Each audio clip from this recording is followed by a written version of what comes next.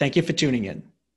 How can we successfully grow and maintain, let alone enhance, both our ideal culture and our performance? Although it can be incredibly difficult, it's not complicated. It's about being intentional, strategic, and collaborative, focused on people, and getting our team to think next level up. And our guest today, Barry Barber, Executive Vice President of Kimley Horn, walks us through how they have been able to successfully grow from hundreds to thousands and do so without job descriptions, remarkably few rules, little bureaucracy, and only a single profit center.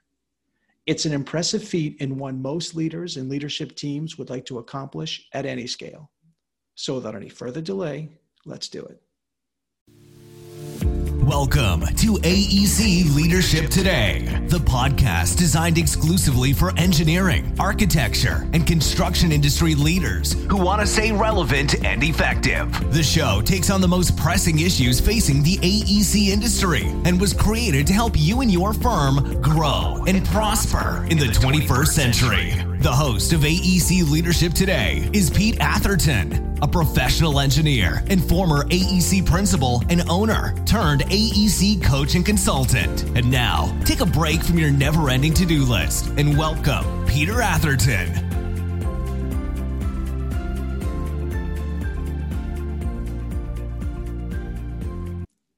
Hello, everyone, and welcome to another great episode of AEC Leadership Today. Today, we'll be speaking with Barry Barber, Executive Vice President at Kimley Horn, and we'll be talking about culture and performance and how to maintain that at scale. Welcome to the podcast, Barry. Thanks, Peter. It's great to be with you and the listeners. Well, great. Well, we're excited that you're here today. But as we begin, can we start by getting to know you a little bit about your career, what you focus on today, and also a little bit about Kimley Horn?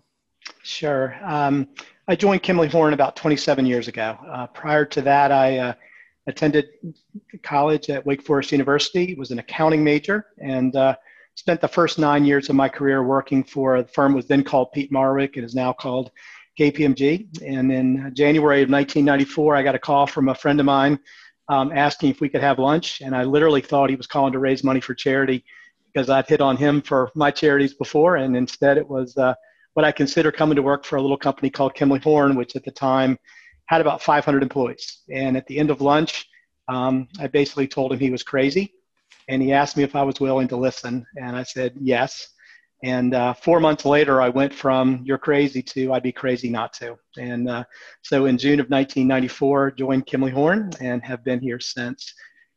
Originally, my time with Kimley Horn was in Phoenix. I spent about 4.5, 5 years there in kind of a business and operational role for what was in our West region. And then in basically 1999, over the course of several months, I transitioned back to Raleigh, which is where I was before joining Kimley Horn. And for about 20 years was Director of Human Resources for Kimley Horn. And it's a role I transitioned to a partner about 1.5 years ago or 2 years ago. And now spend my time primarily in recruiting and other elements of helping to lead and manage the company. I'm expected to become the chairman of the board of Kimley Horn in April of next year. Wow. Okay. Go ahead. So you could share a little bit about Kimley Horn. Yeah, about Kimley Horn. So Kimley Horn is an awesome firm. And so one thing I have to acknowledge up front is I'm a homer. I love the place, and I'll be the first to acknowledge we have some weaknesses, but probably today I'll talk more about the strengths of the firm. We're about 4,600 people right now in plus or minus 90 offices. We're coast to coast, certainly not in every state, but we're in most states. Kind of think traditional civil engineering is sort of our bread and butter. In the early days of the firm, we were primarily a transportation-related firm. Today, our biggest piece of business is actually in what we call development services, so kind of private sector, land development type of thing. We do pretty much all civil engineering except geotech. That's a field we haven't gotten into. Have good amount of environmental work, also a little bit of MEP work that we're starting to build. But think primarily civil planning, transportation related kind of a firm. We're privately owned. We have about 600 of us that are owners. It's a very broadly distributed ownership. In fact, our largest owner owns less than 3%. And I think there's probably less than 10 or 15 of us that actually own more than 1%. And that's by design. We want it to be a very broadly distributed ownership so that we add to new owners twice a year and bring in lots of new folks to be part of the ownership of the firm. All right. And I want to dive into the culture and the performance because it's been really impressive. But I want to just start, just going to dig a little deeper in what you said. You have an accounting background. You came to the company, but yet you got into operations and then a director of HR. And I believe that ties into the culture and really focusing on people and creating the environment where people flourish and aren't tied to, sort of a job description. Can you share a little bit about, are you a product of the culture? I mean, how were you able to sort of migrate professionally? Well, I often say that I don't think any company in America would hire me for the role that I've had other than Kimley Horn, and I frankly probably wouldn't blame them for not hiring me. So I was an accounting major, and when you're an accounting major, you go to work for accounting firms. And so that's what I did. I spent 9 years working for what was then one of the big 8, which became 6, which I guess is now 4 accounting firms, and I served clients. I was an auditor.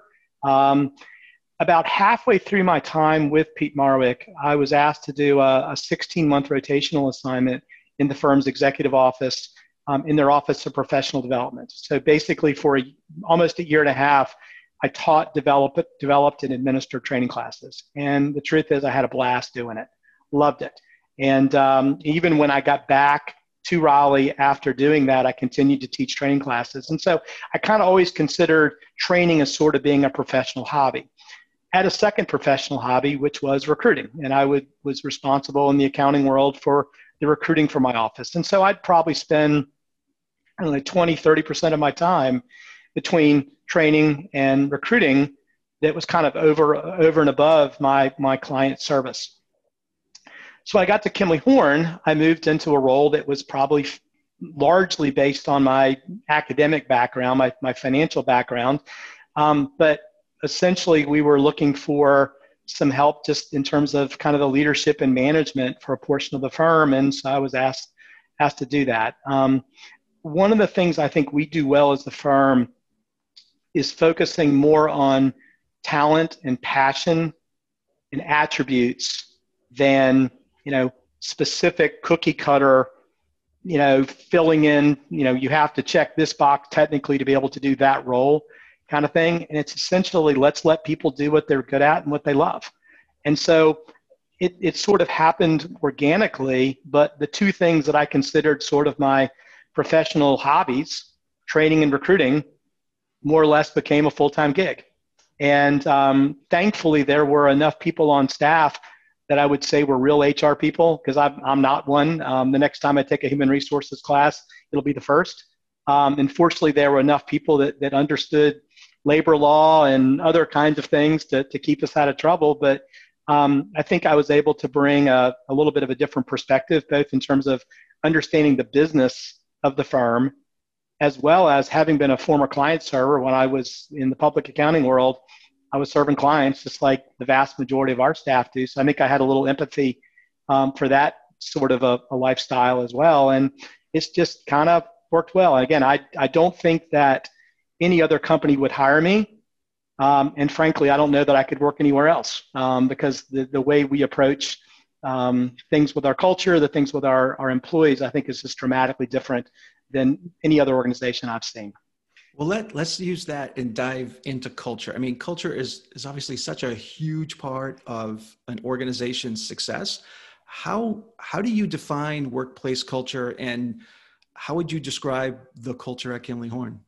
Oh goodness, that's a hard one because it's such a broad topic. We try very hard to articulate our culture in writing, and so we have a core purpose, we have core values, which are more than just words on a page. We actually, I think, use them, and we refer to them frequently as we make decisions or as we chart new courses. We also have a book that's entitled Culture and Philosophy. We have at Kimley Horn, the different books we have, our little pamphlets, are kind of known by their color. And this happens to be our green book. And our green book is on culture and philosophy. I remember back in the spring of 1994 receiving a copy of that green book. And it's changed a little bit. We've made a few words. We've updated the look and feel of it. We added the word culture and to the philosophy to make it, to change the name slightly. But I remember as a younger person reading that book and saying, this resonates with me. The way that they're describing the way they do business, I can sign up for that. I could get excited about that. And what I have found, 20 some years later, is those words were accurate. They weren't just words on a page. They were reality in terms of how we do business. And so a book like that, coming out of the recession back in, I guess it was 2010 or 2011, we had been some struggling years. And we kind of went all in on culture as a way of building out of the Great Recession. And we came up with what we call our culture kaleidoscope, which are different elements of our culture that we've articulated. And then over the course of a 18-month period, we covered one of those attributes every couple of weeks. And so it was a way of kind of reintroducing our staff to who we are as a firm, what we believe. And so at the end of the day, I think what culture is something that provides guiding principles to help you make sound decisions as you go about your day. We're a firm that does not have a lot of rules and regulations. We don't have a lot of bureaucracy. In fact, we're amazingly absent of bureaucracy, amazingly absent of policy. Instead, what we have is a lot of guidelines, and so as you're approaching a particular issue, these are some guidelines to consider. So know the guidelines, know the culture, and then go and make a great decision. Don't feel like you have to get 17 people to check the box to approve the decision. Go and do it. And that just helps us to be a whole lot more efficient.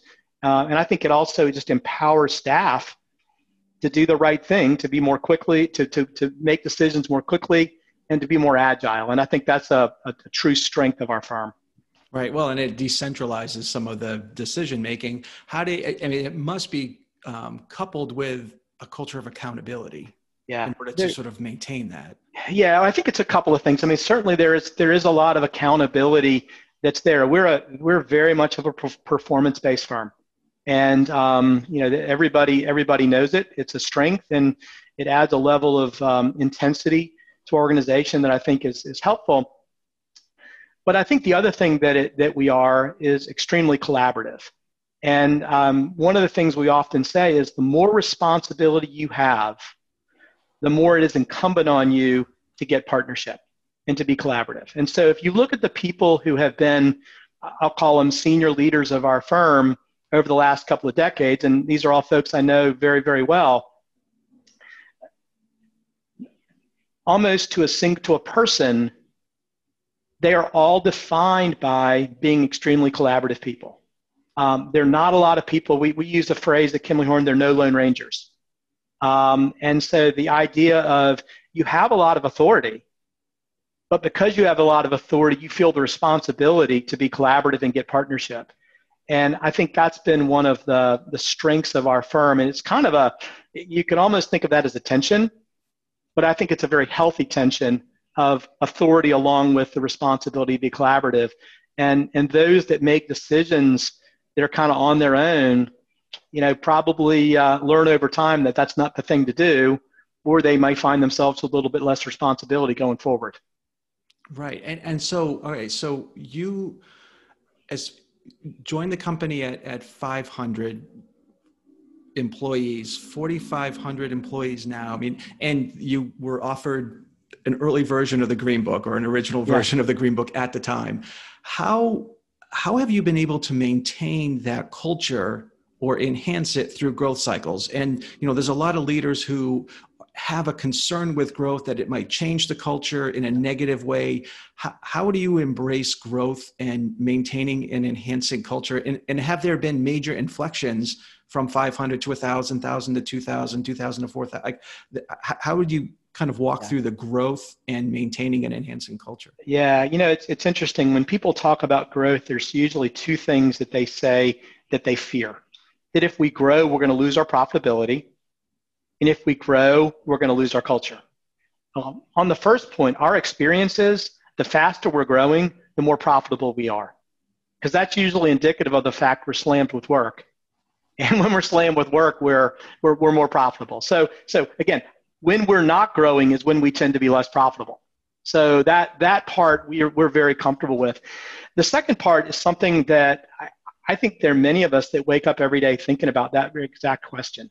And I'll flippantly say that when we were 500, people were talking fearfully about how will we retain our culture when we're 1,000. I mean, literally the meeting where I was asked to be the director of human resources, that meeting was a planning meeting. It was in 1996. And the topic that it was focused on, 1997, the topic it was focused on was going from 600 to 1,000 without losing our culture. Right? And so back 20 years ago, more than 20 years ago, we were talking about that issue at a completely different scale. And then I remember discussions, we were 1,200. How can we become 2,000 and not lose our culture? We had a planning meeting a couple of years ago. We were about 2,500 people at the time. And the planning topic was, how do we go from 2,500 to 7,500 successfully, right? And maintaining our culture being a big part. So the first answer to your question is, we talk about it all the time, and it's a very, very big priority for us. So I think that's one. Second thing is, we focus on new employees. We put an intense effort to help our new employees learn our culture, because that's a way, if the new employees don't get it, when you're growing quickly, you're going to quickly become less successful in terms of your culture. So incredible intensity based on new employees. Another piece of it is, we're not a firm that's grown through merger. That's not really a part of our playbook. I mean, occasionally we'll have a situation where there's a person or two we really want. In order to get them, they have a little firm, and so we'll have them come in as a firm. But that's a minority of our growth, as opposed to you bring in a lot of people from another organization that has its own culture. Those two cultures collide. Invariably, there's some lessening of culture of the original firm.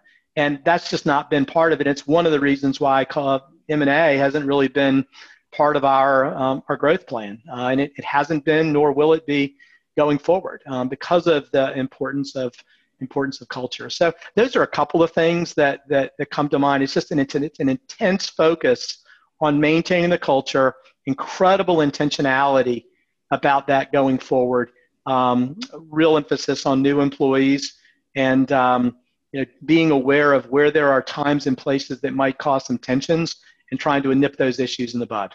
So it's really it's being very proactive. Does that extend to your recruiting and onboarding? And how has that changed over the years? You're very intentional with even who gets to get an interview, and then certainly who gets an offer. And then once they're here, I assume it's more than a day-long orientation. I mean, what does the sort of the process look like? Yeah, well, I mean, we certainly try to recruit based on the culture. And I think we have a sense of what that looks like. We have various documents that we've talked about as to what are the attributes or characteristics that will cause a person to be successful when they come into the firm. And where we hire at the most quantity is off the college campus. And so, this year it was about 500 new college grads that joined us, and we've been big numbers each year for as long as I can remember. So was it 4,500, 4,600 person firm, but 500 college graduates joining you? Yeah. Yes. Yeah. Last year it was 520. So 2019 was 517. This year we had planned on hiring about 560. We ended up hiring 490 instead. We tapped the brakes when COVID hit, just because we were concerned about what that might mean. And so, so we hired, average between 2019 and 2020, 500 each a year.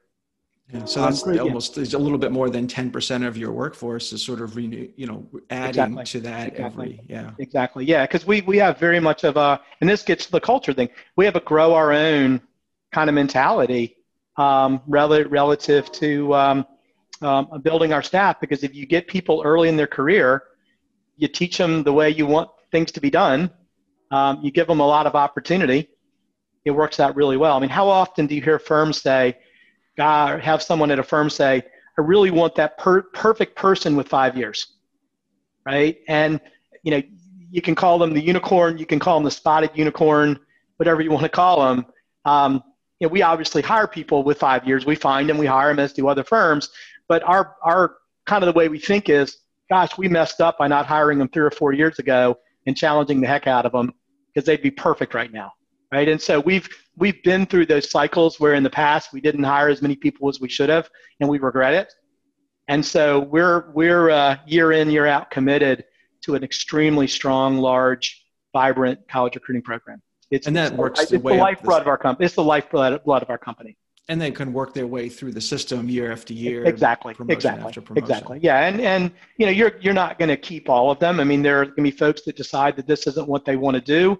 There are going to be those that, don't make it. They're not strong enough to make it, and then everything in between. But our retention rates are pretty doggone good for that, with that population, with really everybody. But that group in particular, we do quite well.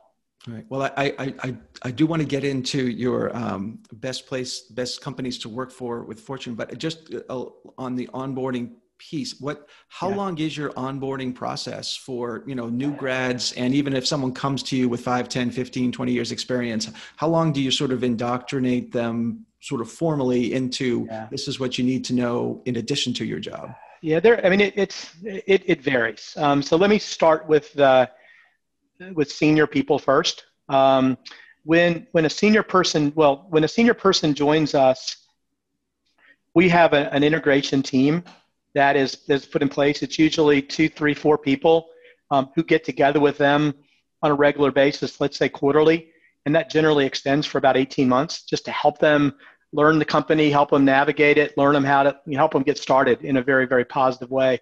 We also have all of our new senior people attend a 3-day training class called Culture and Philosophy. I was actually in the inaugural class of Culture and Philosophy back in 1994.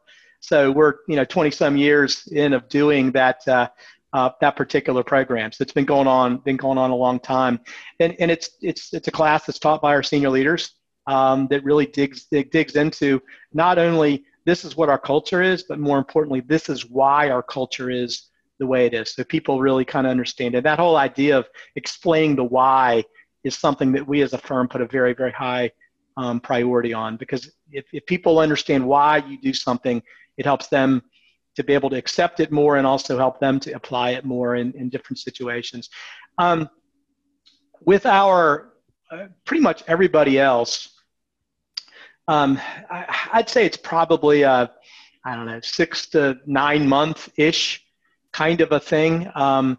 We have several tools that are in place. When a person joins us, they're given a little book that is designed to help them learn different elements of the culture. And there are assignments that you're given in the book. Go interview a person who's been here 10 years and talk about this. Go on the intranet site and do that, and blah, blah, blah. And when you're finished with it, you check the final box and you get a coupon for a gift on the Kimley-Horn store. So go buy some Kimley-Horn swag as far as that goes. When a new employee joins us that has a spouse or a partner, that person, we will send something to the home so that the non-employee gets it. So it's a welcome package for them. And, it's going to have, the standard welcome to Kimley-Horn. Every once in a while, there's a husband that doesn't tell their wife a whole lot about how benefits work.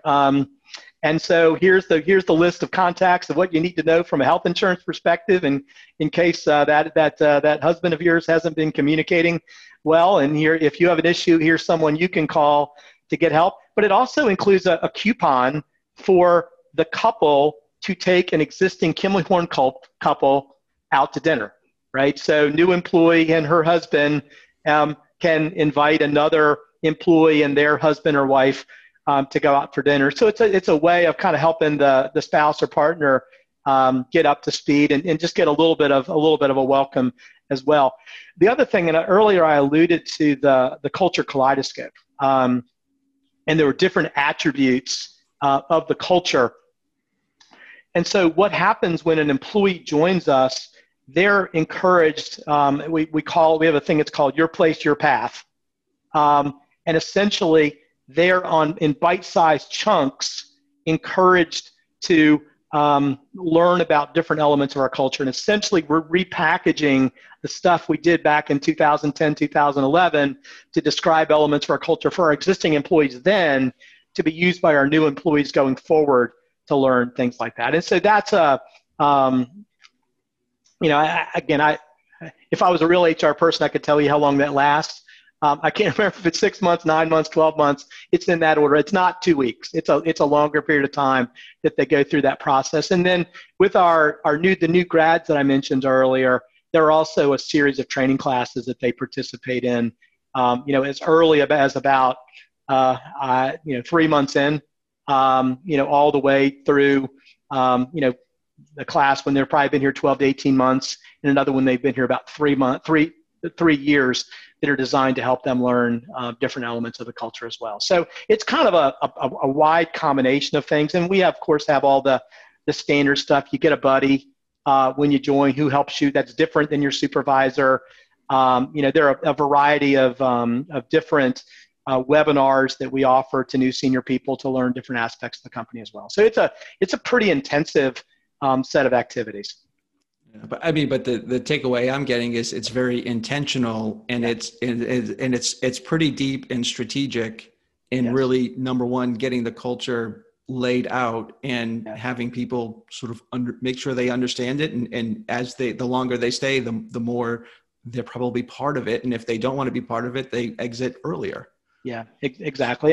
There's one of my colleagues uses the phrase that learning the Kimley-Horn culture is like peeling back layers of an onion, right? And at this point, I'm pretty inner circle, but the truth is I still have times when I'll talk to an old timer and I'll hear stories about why things are the way they are that I'd not heard of before. I was actually on the other end of that. I was talking with one of my senior partners this morning, and I made a comment of, she's getting ready to teach a training class that I have taught in the past. And I said, this is where I tell this story. And she says, I've never heard that before, right? And this is a very, very senior person. And I happen to be on one end of it today, but there are examples of the same kind of thing happening where I learn stories the same way. So there's a lot there. It's a deep culture. Right. Well, your investment in culture and the sort of the performance probably associated with that has landed you on Fortune's best companies to work for a while. Can you share a little bit? How did that come to be? What does that process entail? Yeah. Well, years ago, we used to participate in CE News had a best places to work thing within our industry. And so we started participating in it, and we did pretty well the first couple of years. And then ultimately, we won that competition 3 out of 4 years. And at that point, we said, it's probably time for us to do something a little different than that. Our profile was we were a lot bigger firm than most of the firms that were participating in that. And so we kind of said, you win it 3 out of 4 times, there's probably nowhere to go but down. So let's try something different. And Fortune was out there. And I can't remember whether or not Fortune at the time was you had to be at least 500 people or 1,000 people, but it was in that, maybe it was 1,000. And so we were over that bar to be able to participate. We applied 1 year and we were unsuccessful. We applied the next year and we got on. And I think we debuted at number 46 or something along those lines. And so we've now been on their list 13 times. I can't say it's 13 consecutive. We dropped off a few years during the recession, and then we're able to get back on. And we've been back on, I think since 2011 or 2012, something in that order of magnitude. It's a great process. I mean, it's a really, really good process. I want to say I think it's 3/4 of the score of the ranking is based on employee surveys. And it used to be, it was a sample of your employees, and now it's every employee in the firm gets a survey. It is a plus or minus 50 questions, and everybody does their ranking. All employees give feedback, and that in and of itself has been terrific for us because it is a independent thing. It's completely anonymous. And I mean, I was in a meeting earlier this week where the employee survey results were actually, an attachment for our meeting because we were talking about an element of our workplace experience, and we were using that as a way of guiding. We were comparing, what did the 2020 survey results say relative to prior years, and is it getting better? Is it getting worse? All that kind of stuff. So it's been very helpful just having that survey there. The other 25% of the score is basically based on how you answer a bunch of questions. They get to different elements of things. What is good about this particular program? One of the things that's good about this program is Fortune's not the ones who makes the decisions. They outsource that, so it's not based on what's your ad, how many ads are you buying with Fortune to be able to curry favor. It's completely independent of that. So there's really not a lot of opportunity to pay to play, if you will. So it's very, very independent. We're very proud of it. I mean, we are. I can't say we do anything specifically to try to stay on the list. It's not like we're saying, oh gosh, let's go do this because it's going to help us in this particular survey. We see it as more of a byproduct of doing the right things. We see it if we are, our core purpose is to provide the environment for our people to flourish. We believe if we're providing the right kind of environment, then we're going to be a great place to work. And if we're a great place to work, our survey results will tell that story. And thankfully they have. And when you participate in the overall big competition, you're automatically entered in some other ones where they drill down. And so, for example, I think this is our second or third time we're considered the best consulting and professional services to work for in America. We're number one right now. I think this is our second or third time doing that. We're on the best places for women, the best places for millennials, best places for families. I mean, we're parents. I mean, so there are a variety of things like that we've been very fortunate to be able to be recognized with as well. Well, I mean, it sounds like it's really good real-time information too, from an organizational perspective, from a leadership perspective. Hey, something happened, we dropped off the list. And then you can real-time within a year sort of. What you can was look that? at the you can look at the survey and you can see where you tanked. Right, and it's independent also probably from well-crafted leadership messaging, because if 75% of it is truly what your employees say, right. I mean that has to be more unvarnished. And so, well, congratulations on that and the courage to do it in a way. I mean, to be able to sort of put yourself out there.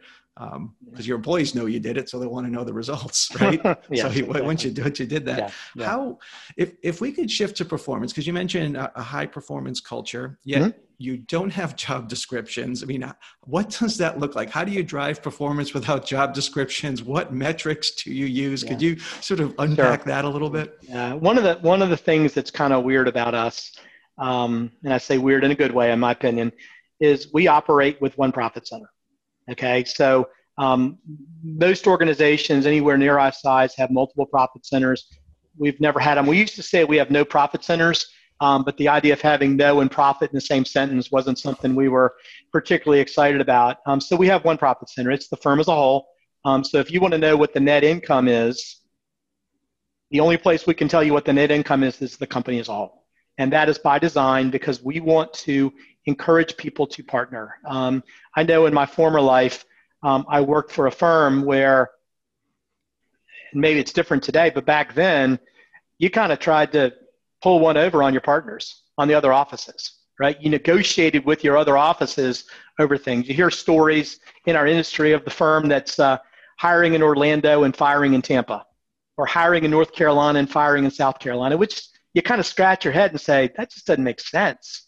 It didn't make sense. And so we thankfully have a culture, a way of doing business that encourages us to think, the phrase we use, one level up, kind of think beyond where your particular level is. And the One Profit Center really, really feeds into that. Now, we're organized, our big organizational structure is based on geography.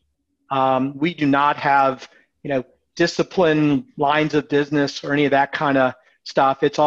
Our organizational structure is discipline. We're organized into 7 geographic regions. 3 of those geographic regions are single states. That's Florida, Texas, and California.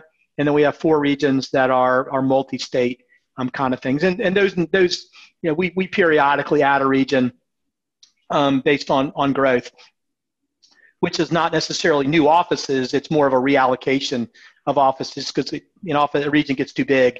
You want to kind of get it small enough that you can get your arms around it. So in every one of our offices, and in some cases our larger offices, there are multiple divisions, we do track financial performance. The 4 biggies for us are job starts. Job starts is basically new work won and under contract. Okay, think about it. It's food that you put in the pantry. The second one is fees. Probably pretty self-explanatory. That's as you eat as you eat the food from the pantry, based on, is it lump sum or cost plus, and how do you recognize revenue? Kind of the standard thing there. So from a volume perspective, it's job starts and fees. From a profitability perspective, an operational perspective, the 2 of them are multiplier and utilization, right? So pretty basic stuff. One thing we do a little bit different than most organizations is we talk about a phrase we call MUT, which MUT basically is multiplied UT. So you take multiplier times utilization, and that becomes your MUT. Right, like your revenue factor. Right, exactly. Different, yeah. And so because there'll be places where you've got people are cranking on a little bit lower profitability work, and you got some people that maybe they're doing a little bit higher profitability. So it's a bit of a leveling stick between the different types of practices. And so every month, and it's for some of these things, twice a month, we know what our starts are, we know what our fees are, we know what our multiplier is, we know what our utilization is. We can do the math, or at least Excel can do the math between multiplier times utilization. We know what our MUT is, and that's really how we manage the firm, is off those 4 numbers. And at the end of the day, what we really, if we were to say, well, you can only focus on a couple things, it's job starts and MUT. Job starts is, are we winning work to stay healthy? MUT, are we being efficient with our staff? And if you come down, and this is a pure algebra kind of thing, but essentially salary times MUT equals fee, right? And so you want your MUT to be as high as you possibly can, because you get as much fee out of your staff, and that's the consulting business in a nutshell. And so that's why we focus on it. Right, and you can do triage because you're looking at that, and you can do triage if you need to, looking at the key metrics. But if you have everyone living one level up, and if you have such a collaborative culture, you sort of stop the fiefdoms from happening, but you have real data to look at all the time with an ultimate scoreboard. Yeah, exactly, and you also recognize that there are going to be different practices that are at different levels of performance. There may be a place where we're making bigger investments. It's a newer office. We're not established in the market. Your utilization is probably going to be a little bit lower. There are going to be places where, this market in particular, there are some disciplines in our firm that have significant headwinds right now. The market's tough, but we have other disciplines in our firm that the wind is at their back, right? One of the things I didn't mention earlier is that we're roughly a 50-50 split between public clients and private clients. And that's by design. We want the diversity of of a split of public and private, because in times like today, it really helps you. So we've got geographic diversity, we've got discipline diversity, and we've got client type diversity. All three of them are very, very intentional on our part, just because we feel like it's kind of like when you manage your stock portfolio or your investment portfolio, I guess I should say. You want to have some blending because it just helps to protect you. You have upside, but you also protect the downside. Right. And when you know that there's headwinds against these types of, particular market sectors and tailwinds, I assume you're able to sort of, okay, here's the group, you're working on this, and give support in different ways to, like, hey, let's take advantage of this, or hey, let's look at this a little differently and let's strategically invest in this other thing to be better positioned when this thing turns around. Absolutely. And I'll give two examples of a group that might be facing headwinds. Two things we might do. The first thing is we might say, all right, our aviation staff is struggling a little bit right now, all right? Probably a tough time. The aviation business is not, it's a little bit of a tough time. They're facing some headwinds. They're civil engineers. They can work on roadway projects. They can work on development services projects. And so we take staff and, kind of cross-train them and get them into different things. And so it's a way of keeping them utilized. And that way, when the market does return, you still have them on your team. They go back to what they were doing before, and we're still strong. And so that would be one thing we would do. The second thing we would do is we would look at a market that's difficult and say, and this is counterintuitive, but that's a time we often make investments, because that's when a lot of times other firms are reducing or they're not able to take care of their stars quite as well as they would otherwise. We'll take the benefit of having some national strength and having some pretty good financial situation, and we'll say this is a great strategic time for us to invest because we know it's going to come back. And when it comes back, we want to be better than we were before. Right. So your cross training is providing not just resilience, but it's capacity. Resilience to sort of withstand a little lull over here, but it's capacity to sort of deal with the expansion over there. Right. And so that gets into training. I did want to ask you, so you professionally got involved with training and then, moved into HR. What does training and development look like at Kimley Horn? But then even like big picture from professional service, like for our industry, how do you see how have you seen training and development change over the last 10 or 20 years, or have you? Yeah, and I don't know that I have the best vantage point to comment on the industry. I know I'm very familiar with what we've done. I'm not a very good authority on what others have done. I would state it this way. Historically, our focus from a training perspective has been on teaching people how to be good consultants. When you have as broad a range of disciplines as we do, you're going to have a bunch of people with 2 years experience. Some of them are airport designers. Some of them are transportation planners. Some of them are environmental scientists. So if you're going to bring them all together into a training class, you can't do a lot of technical stuff. But largely the principles of project management, the principles of client service, the principles of marketing apply. And you need to kind of break it off a little bit, that private's different than public and all that kind of stuff. But so our emphasis has been on teaching people to be good consultants. And so when I joined the firm 27 years ago, most of what we did was how to be a great consultant and how, implicit in that, how to do it in the Kimley Horn way, the Kimley Horn culture, right? Where that's been augmented over the last couple of years is a greater emphasis on technical development of our younger staff. And that was probably one of the bigger leave behinds of the Great Recession in a positive way for us, is that we said, we've got people who are really good that have some time on their hands. And so we use that to develop a technical training program that we still use. So when a person joins us, their first 2 years plus or minus, they're going to participate in a technical training program. Most of that is delivered online. They'll participate in a a video conference. They'll have some assignments that they do online. They'll maybe get together on a conference call to talk about some things. It's not, a few of our disciplines it's face-to-face, but mostly it's people sitting in their own office doing their own thing. And so that's been a change. And then the second thing is a greater proliferation of targeted trainings. So perhaps it's a program. We have a program we call People Development, which is focusing on how to build people on your team. There may be one on pricing and negotiation.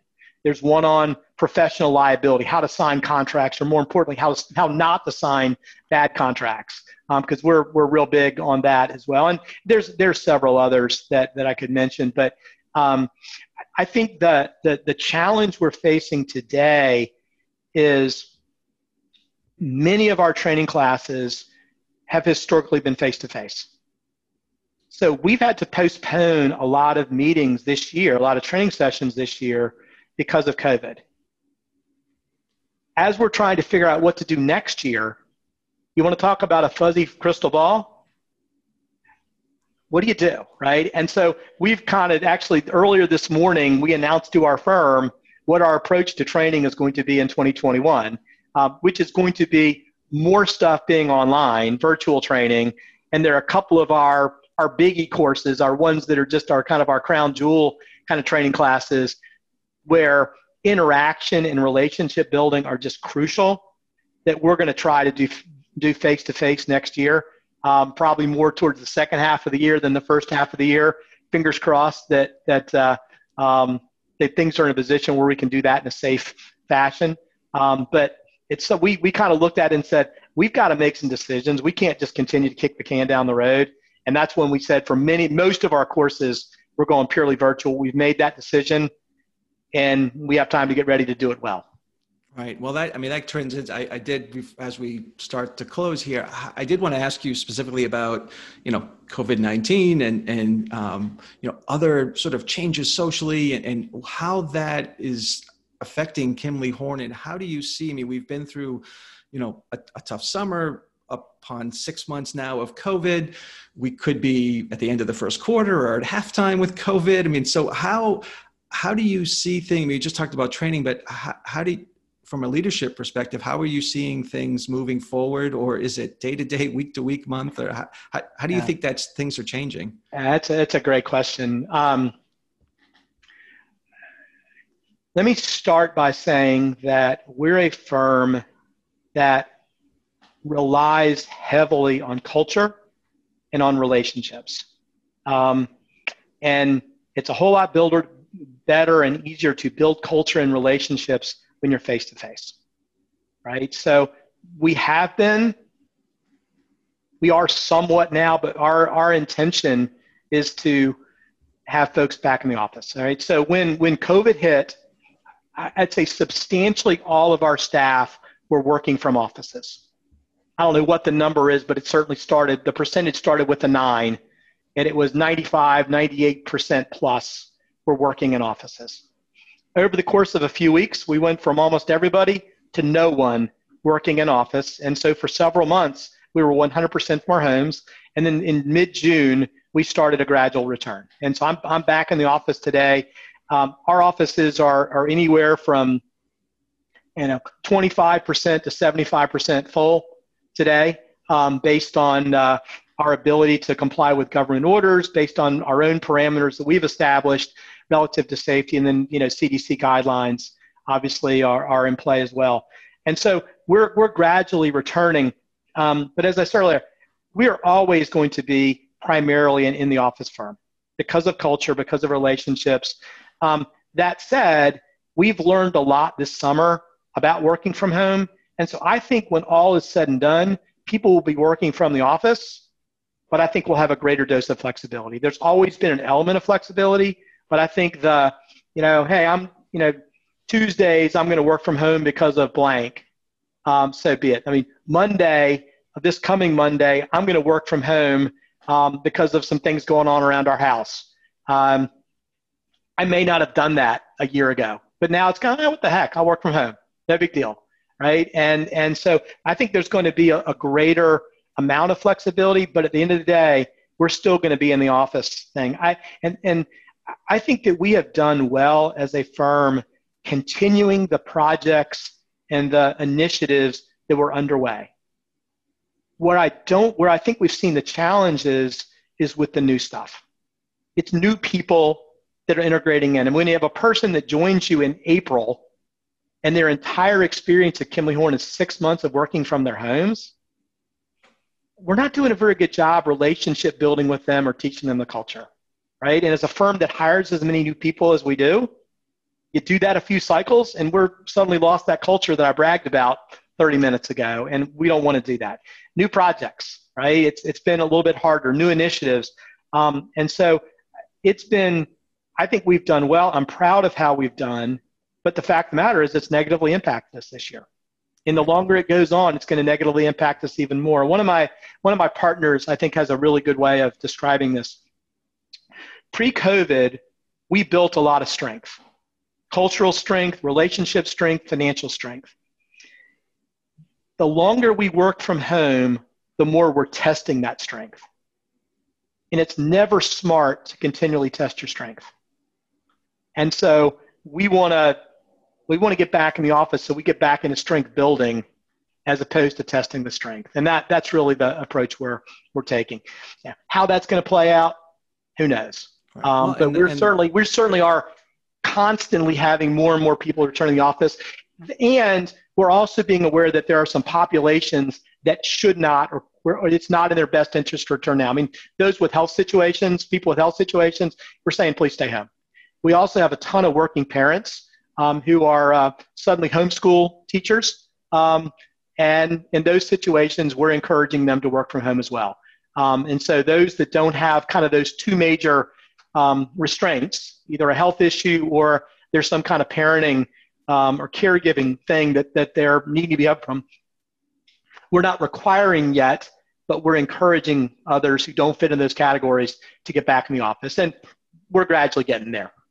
Right. Well, and the fact that you did build that strength of culture, you can rely on it in times of stress or times of disassociation. So, I mean, I guess that's the asset you're building on now. But I guess it gets into how have you maintained the culture over the years and decades is because you think about it and you act on it and you figure out what it takes to maintain that. So it's probably no different now, maybe a little bit more strain and stress involved, but it seems like it's no different than you've been doing to maintain culture all along. Well, it's funny, as we were going into COVID, our IT leader basically said, hey, I think I'm going to buy a whole lot more licenses on Zoom, right? And it was like, oh, man, that's a lot of money. Why are we doing that, right? And oh, by the way, we were working on Skype, and we were starting to introduce Teams, and we think we're going to expedite that transition over to Teams, right? And so there have been a lot of really, really wise investments that have been made. And I mean, pre-COVID, when I had a conversation with somebody, I rarely turned my camera on. Now, as a practical matter, as soon as I get on the phone with somebody, I turn my camera on, right? And I think that's been a positive change. And so we have tried really hard to have as many relationship building things as we can do virtually this summer. And again, I think that ultimately will be a positive result when we get out of some of this craziness. Right. Well, as we close here, is there anything else you'd like to share or add along the lines of what we've been talking about? No, I think if I was to encourage folks, particularly those that lead firms, I would state it this way. So often you read in websites or marketing materials, grandiose phrases like our people are our most important asset, right? We've all read that plenty of times. I believe at my core that it is the right thing to do because I believe that it is great business, right? By being a great place to work, by truly treating employees as they are, by sharing with them, helping them to reap the rewards of their hard work as they should, you make investments in them, you develop them, you retain them. And so being a great place to work is great for business. And the place of let's kind of do it on the cheap with employees, to me, that is not the best long-term strategy. So that would be my encouragement. I've one of the good things of playing the HR role at Kimley Horn is my non-HR partners are the ones who come up with really good ideas of how we ought to take care of our staff, because the people here, they kind of get it, and it's really wonderful. So if I can encourage folks in any direction, is invest in your people. Truly try to be a great place to work, because at the end of the day, it will improve your bottom line. Well said. Well, thank you for that. How can listeners get in touch to learn more, or to get in touch with you and learn more about Kimley Horn? Well, I mean, I'm on LinkedIn, so anybody's welcome to reach out that way. Then as with anybody at Kimley Horn, it's first name dot last name at Kimley. So Barry.Barber at Kimley Horn, those are probably the easiest ways to reach out, and I'll do my best to respond if folks have questions or things they would like to hear more about. So glad to do that. Well, excellent. Barry, I want to thank you so much for coming on and sharing about just some important, culture and performance drive our business. People are attracted to that. And I'm so thankful that you were able to share how you've been able to navigate that, for the last decades and looking forward. Great. It was great being with you. Thank you. All right. Have a great day. Take care. Well, that's a wrap. If you like what you've heard, please subscribe to and rate this podcast on iTunes or whatever platform you listen to the show from. There are links on my website and in the show notes to do so. And please also share this podcast with your friends and colleagues. It really helps to continue to get us established, and I truly appreciate that. And it also helps to get the word out to others so that together we can collectively grow and positively impact the lives of others, both inside and beyond our organizations.